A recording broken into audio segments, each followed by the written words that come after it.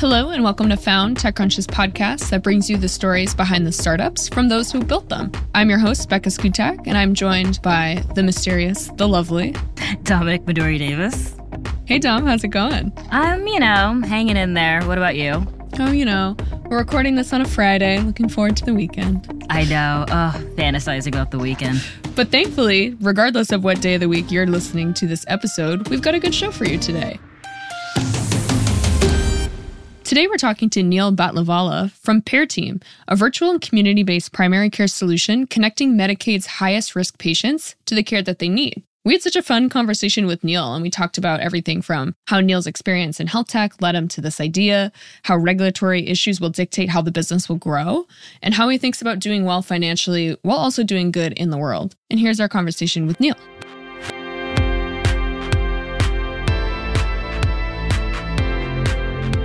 Hey Neil, how's it going? Hey, I'm doing well this morning. How about yourselves? Can't complain. Halfway through the week. Fun time of the year. Definitely a busy time of the year. What a fun time of the year. Yeah. But we're happy to have you on the show today. Just before we dive into some of the other questions, if you want to start by telling us a bit about Pear Team. Yeah, of course. So maybe just a bit of background on myself. I'm an engineer by trade, was before that just a kid from India, came to the US and thought I'd be a doctor, found Bits and Bytes, fell in love, and decided to go down the healthcare technology path. And during that time, spent a few years building out a tech-enabled primary care network. So your doctor's office. What does a doctor's office look like if you put a lot of technology and kind of make it tech-enabled? Had a lot of fun. And after a few years there, said, how can we take all of that technology with my clinical co-founder, Cassie, and bring it to underserved communities, kind of the communities that we were really passionate about and that we have a duty to serve. And so this led us to Pear Team. In the simplest way, what we do is we partner with shelters, with food pantries, with rehab facilities in the community, and we turn them into a site of care. So we increase access points for care within the community. This is because you have individuals that when you're in these underserved areas and you have so much going on in your head, you're trying to think about how do I balance, going to pick up my kids from school versus, using the bus to go to the doctor's office. You're generally not going to the doctor's office. Your health is deprioritized. And so we make it really, really easy for you by going to these social support organizations, the organizations that you're already going to receive the care you need. And that's super interesting. I've looked up a little bit about your background and I'm pretty familiar with the company you came from. And one of the gripes I've always had with them is that, and I think you might have this as well, is that it's bringing the tech that everyone needs to the group of people who could probably afford it anyway. So it's interesting to kind of take that type of a model and bring it down to the people, like you said, who do need it the most and who are probably the most likely to be deprioritizing this type of care. But I'm definitely curious because those organizations that you're working with, food pantries and shelters and the like, they have so much going on. Like they're such busy organizations. They have tight budgets. Seems like one of the harder areas to work in the term of like public good or civil service. And I'm curious, like, what is it like partnering with these groups and kind of like how has that been setting up these partnerships to kind of get into those different organizations? Yeah, you hit a lot of interesting topics there. One is, technology should be a tool for access. It drives unit costs down to zero, right? So you're able to use this technology to retrofit these organizations and actually increase access for these different services in a community. Now, one of the key problems here, and this is just across the country, we do not have enough social support services to meet the demands of our communities. There's just not enough beds in the shelter. There's just not enough food, not enough meals being delivered. And so how do you increase that fundamental lack of supply? You need to have financial resources that go there. And like you said, Becca, these are very tightly, constrained budgets. They run off of a spiky grant funding, and that grant funding, they got to fight tooth and nail for it. Then they got to stretch every dollar. What we're trying to do is we're trying to bring these organizations into the healthcare payment model. So they can get paid on healthcare dollars, use those dollars to then reinvest in themselves and expand their social support services, which means that they can serve more patients and more individuals in the community, which then means they can get access to more healthcare dollars there. But it's basically trying to start that flywheel. So when we go up to these organizations and we say, hey, for free, We do this all for free. When we go to them, we say, actually, we're going to help drive revenue to you. We're going to give you a new revenue stream by becoming a part of the healthcare system. They've kind of received it with open arms. Now, of course, there's a lot of skepticism up front. It's almost like too good to be true. And, in the early days, it was, you had to find some of the right believers, and you got to show them that we're kind of cut from the same cloth. We're a mission-driven organization at our bones, and it worked, and it's working. And now we're taking that to just more of these, what you call community-based organizations around the country. Yeah. Every time I hear about how things that people need are lacking in this country, I'm always like, where's the government? Because I'm like, come on, like, where are they? And so when I hear about this, because this is obviously brilliant, it's like, what is the role of the government here in kind of helping these organizations with an issue like this? Yeah, this is actually, I will say, healthcare innovation, at least in the US, is largely driven by government unlocks.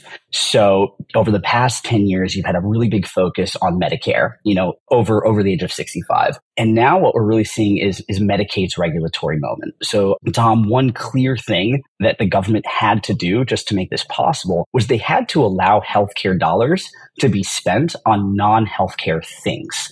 That just wasn't possible, a few years ago. That's been part of a growing wave of pilot programs, and then the government saying, you know what, this is real, this makes sense. And one of the drivers from the government side is ultimately to keep people out of the hospital. Hospitals are really expensive. When you go to the hospital unnecessarily, if you are an individual experiencing homelessness and you're just looking for a place to go that's warm, get out of the cold, get out of the heat, get a sandwich, you'll go to the emergency room. You don't need to be there. But it's because we haven't invested in the shelter services or the temporary housing services around there. And it's way more expensive to pay for that emergency department visit than it is to pay for a temporary housing service. And so this was the government's role was saying, one, we can use healthcare dollars for non-clinical services. And now, in a second, they're actually starting to promote these models of care. And it's all under the umbrella of what you call social determinants of health, or health-related social needs. So the government loves its acronyms. Healthcare loves its acronyms, SDOH or HRSNs.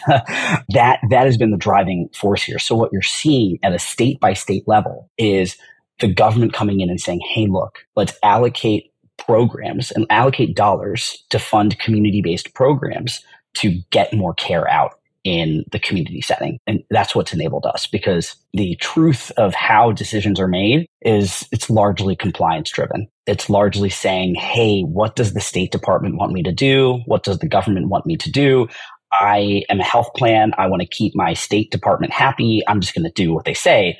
And thankfully, they're saying, let's help get community-based organizations into the care delivery system. It's encouraging to know that the government's doing these innovative ways of helping others. I feel like all the news is so bad, but this is good. Yeah. They're good. In fact, I will say we should very much expect more influence of government in Medicaid. So more Medicaid policy changes for the better here over the next 10 years. Particularly, for example, we have a seat at the table at a roundtable in DC, where it is all about Medicaid innovation and ultimately how to get more investment capital into Medicaid. Medicaid's incredibly underinvested when you look at it from a venture capital lens.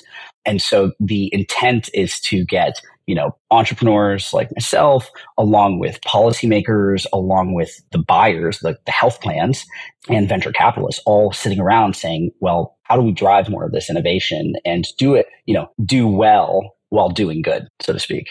And since you brought it up, I was going to ask about it a little bit later, but I am always curious with companies like yourselves that do sort of work with these pools of government money and these kind of like in the government umbrella organizations and things like that. With this being a venture-backed business, was it hard to raise funding? And how does the business model work in a way where venture capitalists would be interested? They do love to kind of ignore these companies sometimes that people seem to need the most. So I am curious what that all looks like. Yeah, no, I mean, it is definitely a lot of education. Not many folks know about, in particular, as you get with government contracts and with working with Medicaid plans and just these bigger organizations, sales cycles can be a little bit longer. And there's this bias to think that there is no money here. And the reality is that Medicaid is the largest health insurer in this country. There's some $800 billion that go down here. It is larger than most consumer markets. And so there is capital there. It's been there because it's been slowly inflating in costs over the past 10, 20 years. And that's kind of the problem in and of itself.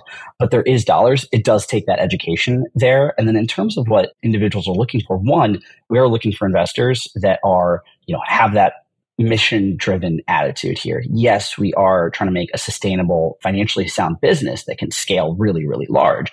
But at the same time, you need to understand that although we'll get the scale and we'll get kind of the innovation there, sometimes it's going to take a little bit longer, especially in these like more rural, more local communities.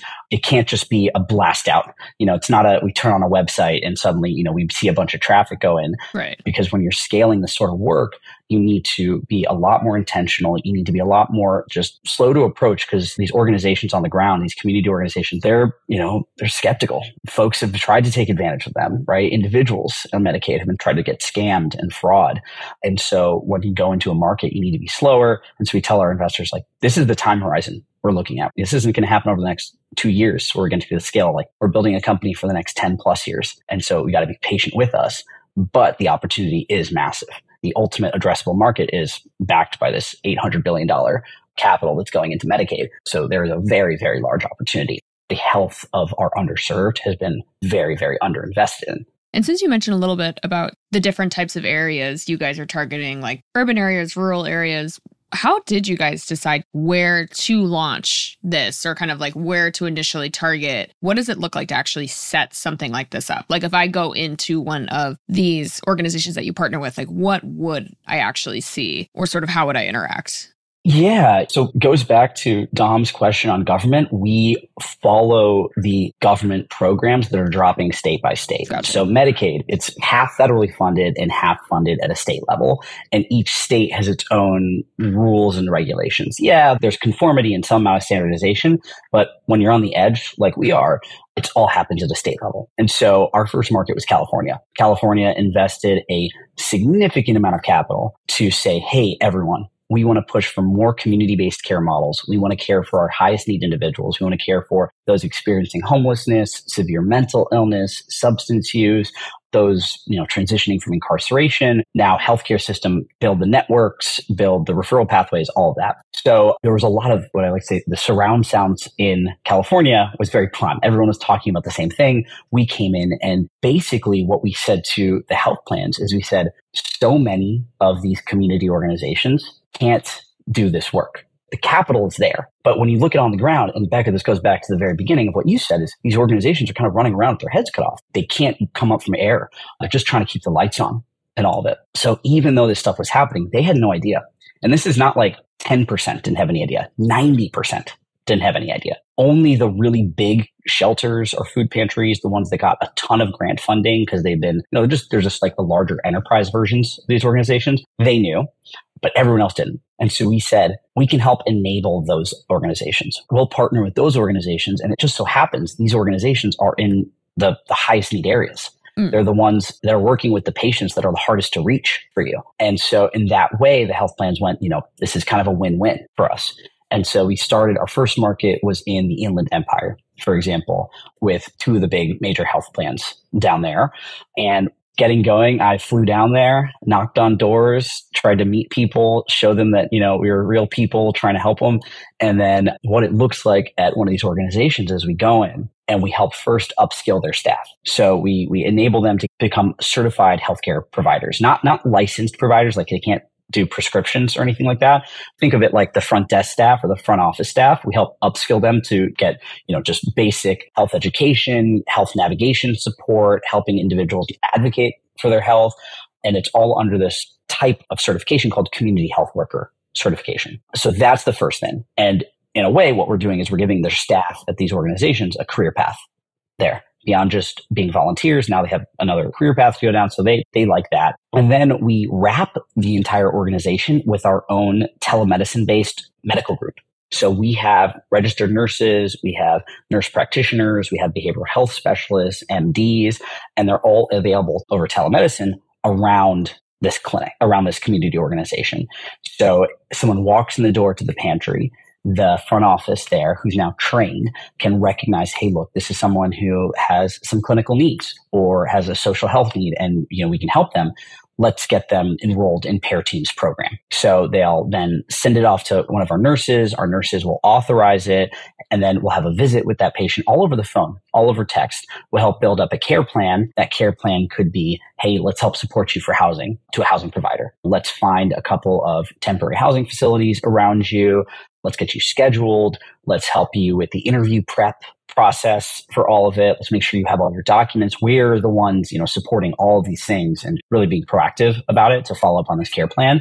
And then we, hopefully, knock on wood, that works out, or we'll keep going and trying other housing providers in the area. And at the same time, that's a social care intervention. We'll also have clinical care interventions like, hey, also sounds like you had, you're trying to manage your diabetes.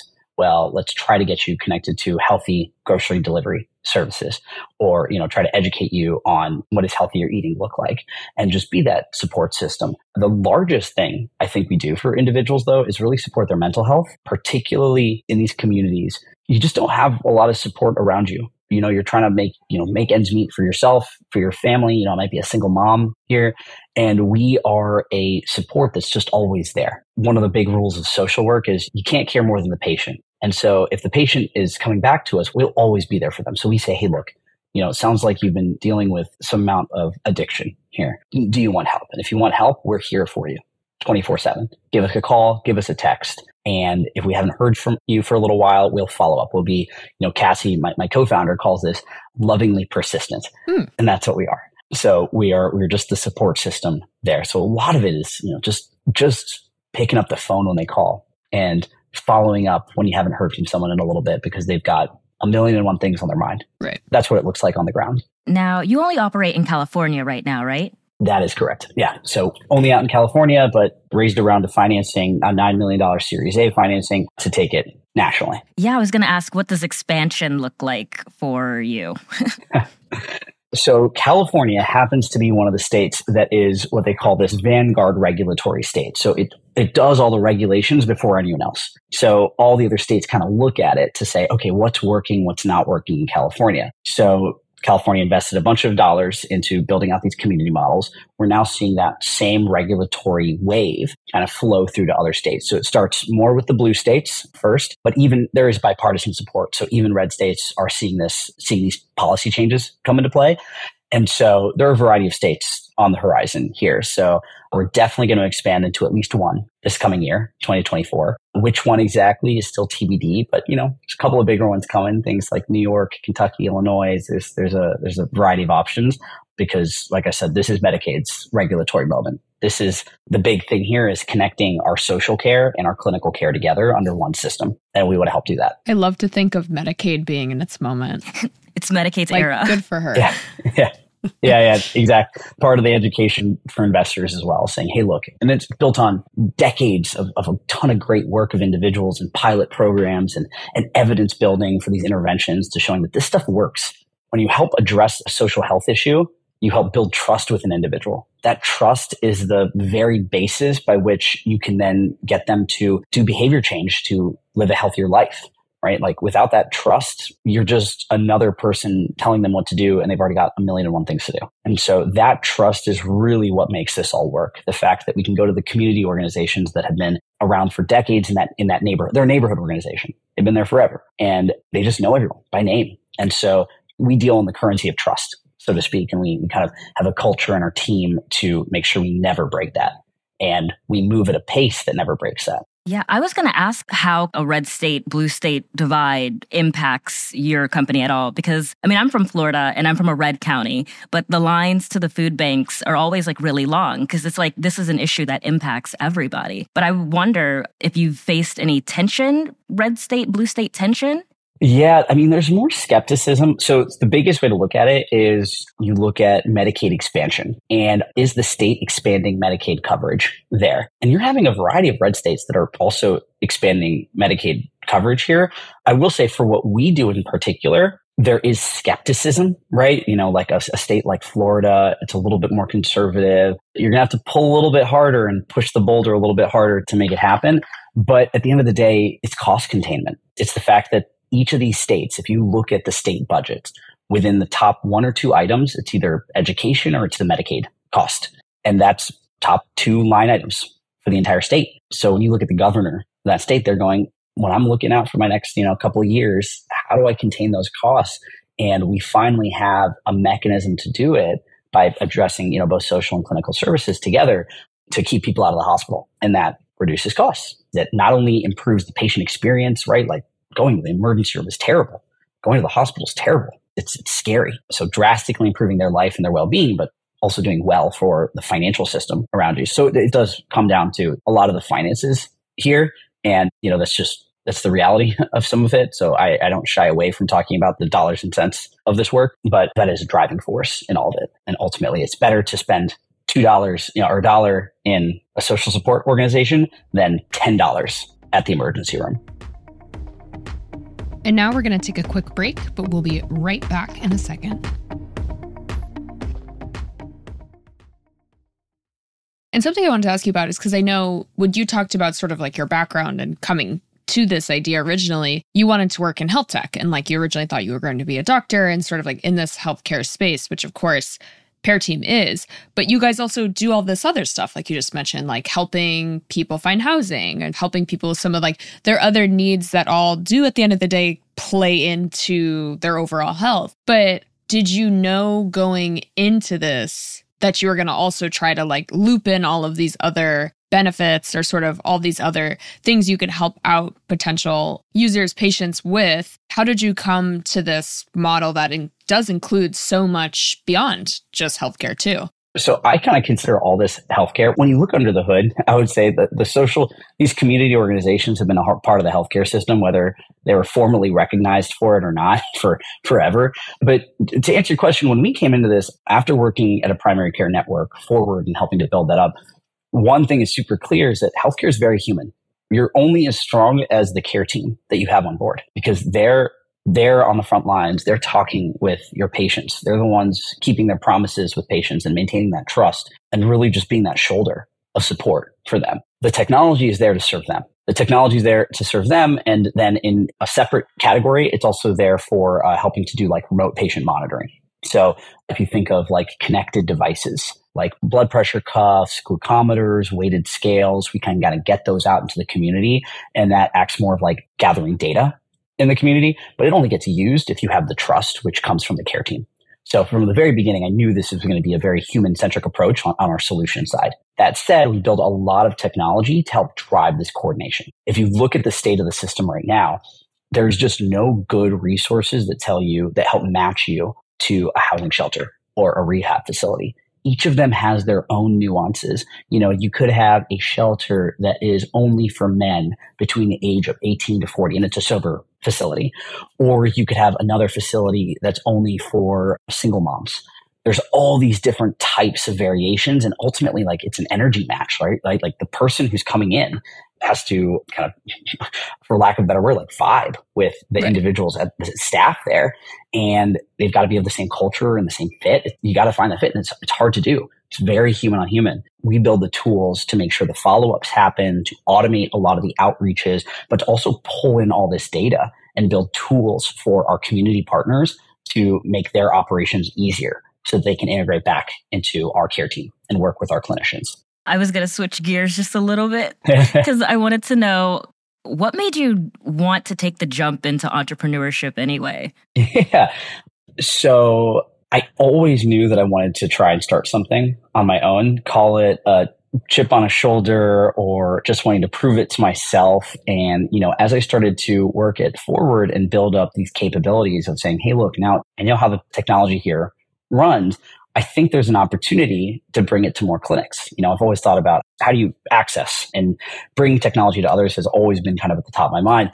And then even when you think about things like AI, which we do incorporate into our own systems here, that chip on my shoulder plus the idea of just getting this out to more folks.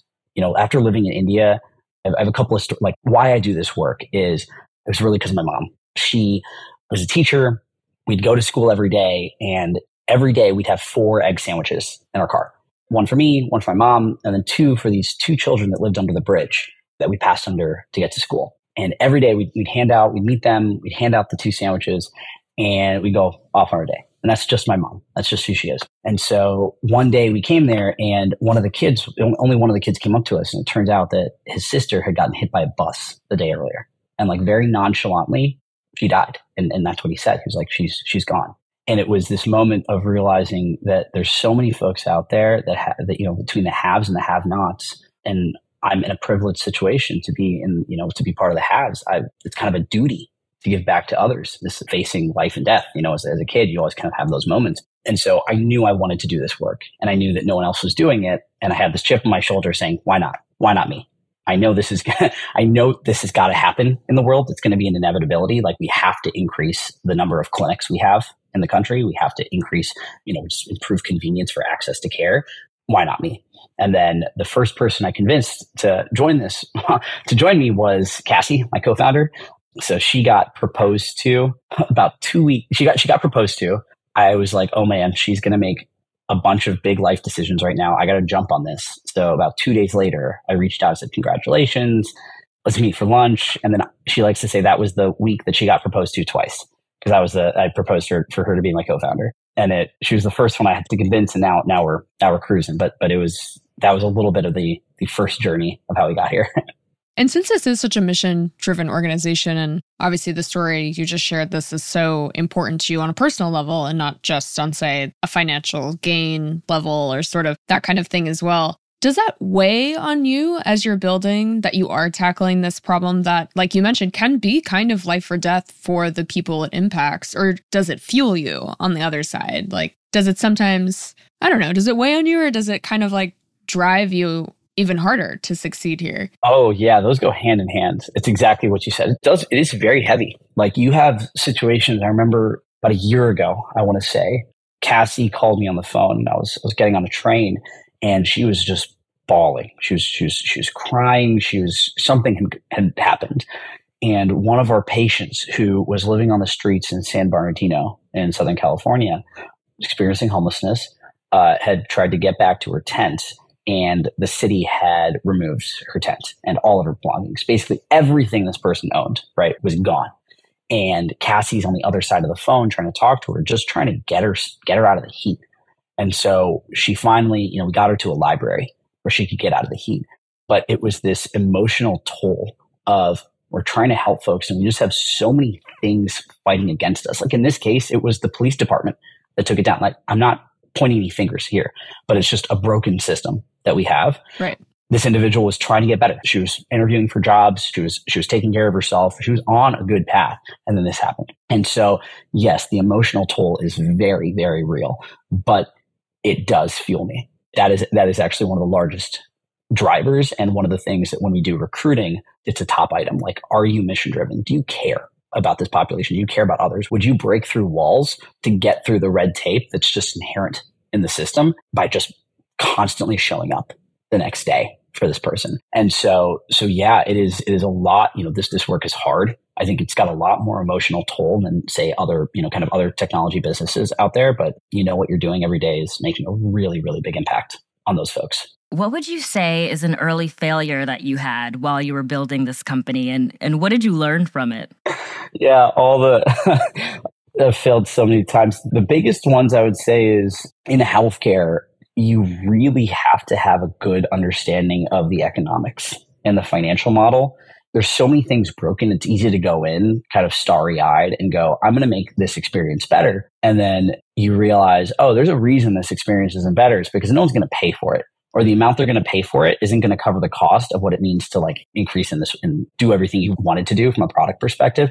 And so that was probably the first way we entered the market, very starry-eyed, saying, hey, look, we're just going to make things better. We're going to build good tooling. And at the end of the day, the buyer just wasn't willing to pay that amount. And we had to pivot on all of it. That was a good pivot because it earned us the right to kind of see the writing on the wall from a regulatory perspective. But that was like one big area there. And then the other is a lot of leadership.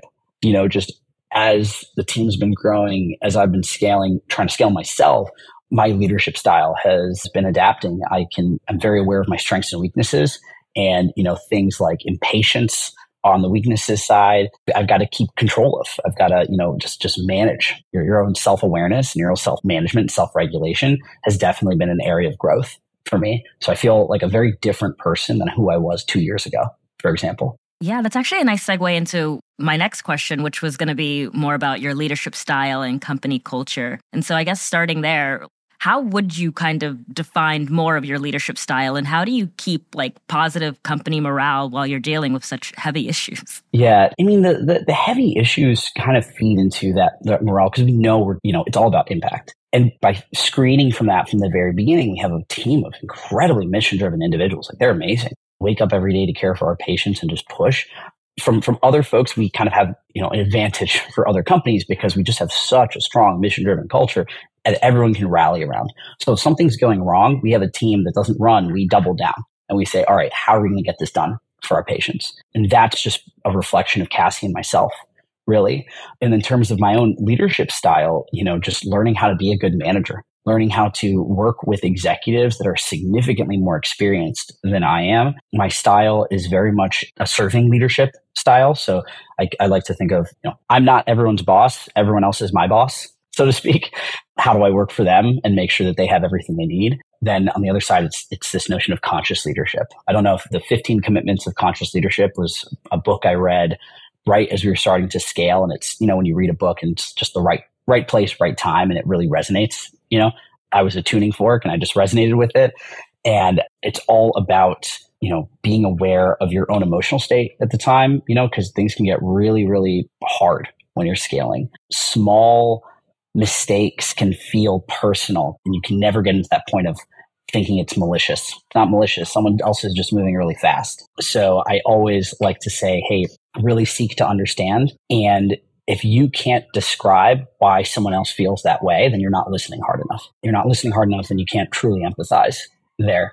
And it's a never-ending journey. I feel like I'm just getting into a new version of who I need to be as CEO with this new round of financing. And now we're kicking off board meetings and all of that. So I'm excited for it, but it feels very different from the early days of just trying to see what product is going to work in the market. I know we're almost coming up on time. And since you just mentioned kind of like going into this next stage of the business with this new round of financing, I know you mentioned a little bit earlier that you guys are hoping to expand into at least one other state next year. But what is on the roadmap? What does the next few years look like for you guys? Yeah, if you look at the far off vision here that we're building towards is how do you turn these community organizations into clinics? How do you do more of that, right? How do you retrofit them with connected devices, with telemedicine capabilities, even distribution of different goods like, cell phones for those that need it, or programmatic debit card? That's a really big area. So this product expansion to get more tooling out into the community to build out this connected network.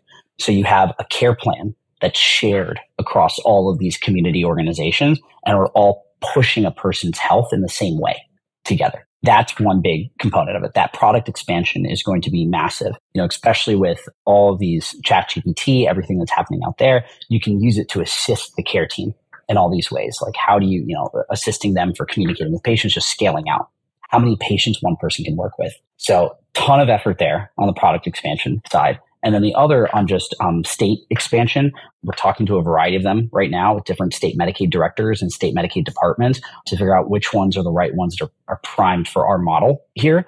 What that looks like, it's a lot of enterprise B2B type sales motions here, telling them, hey, look, this is what we're doing. Here's the results out in California.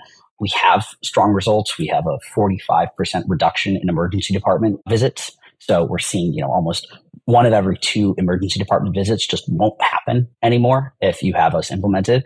And we're driving dollars to these local organizations. Like we're helping you reinvest here. So that's the big part of it, is just that product expansion and then talking to more state departments here. Well, cool. Well, I think we're pretty much right at time. So thank you so much for coming on the show, Neil. This has been fun. Awesome. Becca, Dom, it was a pleasure. Yeah, this was a lot of fun. And I'll just say that, at the end of the day, we are just trying to go to where these individuals are, go to where they work, where they live, where they play, and help get them really convenient access to care because they need the support. There's just too many things going on in their life. And hopefully with the tech platform that we're building and the tooling that we give to these community organizations, we can get them the dollars they need to care for the people around them.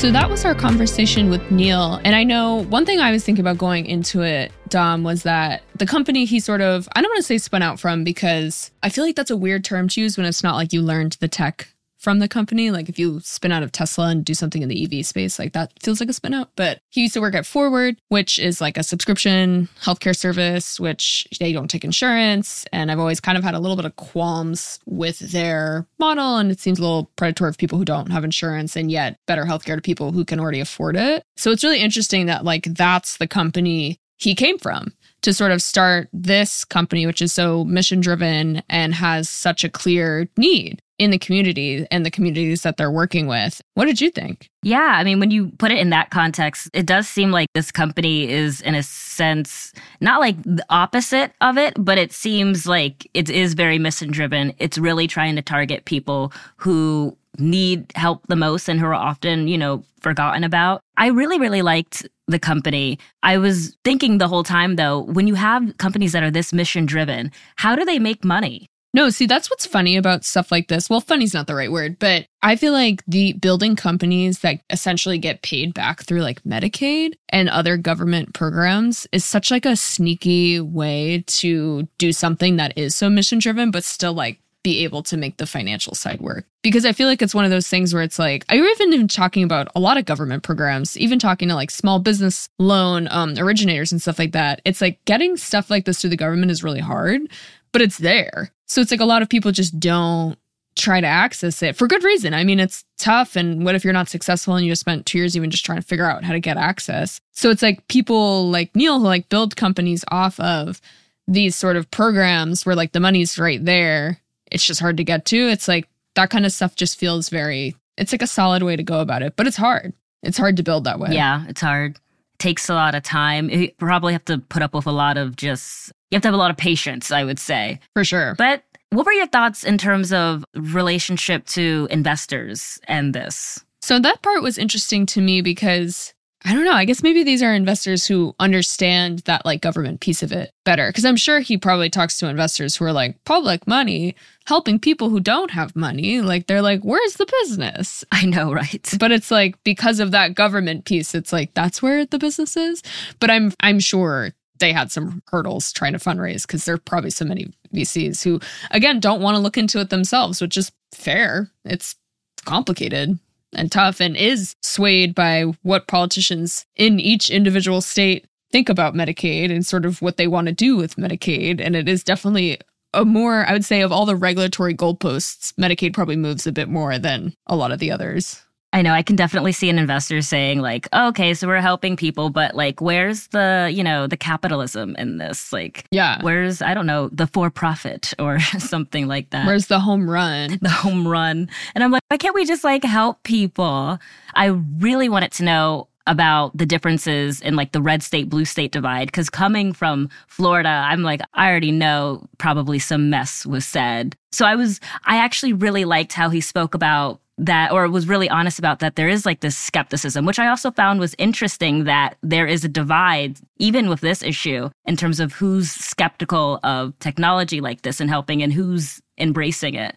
Yeah, and I feel like it's good to hear that they've like had the success they've had so far, because he kept bringing up trust. And that definitely seems to be such a thing here, because not speaking with direct knowledge from these type of situations, but if you are in one of those vulnerable populations, I can imagine you feel pretty beaten down by like a lot of different organizations and companies and sort of just things that have happened in your life. Like it's hard to get yourself comfortable to just like try something new or go somewhere new, work with someone on something you're not familiar with. So the fact that they like have been able to kind of like get so many people enrolled and on board already is promising that they can get people to trust them. Yeah, and I know that there's like a lot of drama with Medicaid, Medicare. There's always drama in the U.S. health system. There's always drama. Always drama.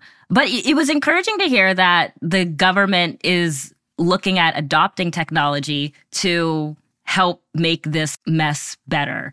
Because every time we hear about the government, it's always some mess. And so we never hear about the good things that allegedly are happening. And so this was, it's good to know that they're aware of innovation and they too want innovation. Shout out. No, it makes me think of that tweet that I think honestly I saw for the first time because you posted it, where it's like all the news out of the US is like the US gets rid of wheelchair ramps because they weren't in the Bible. And like all the news out of Europe is like Finland gets free ice cream. Yes. Yeah.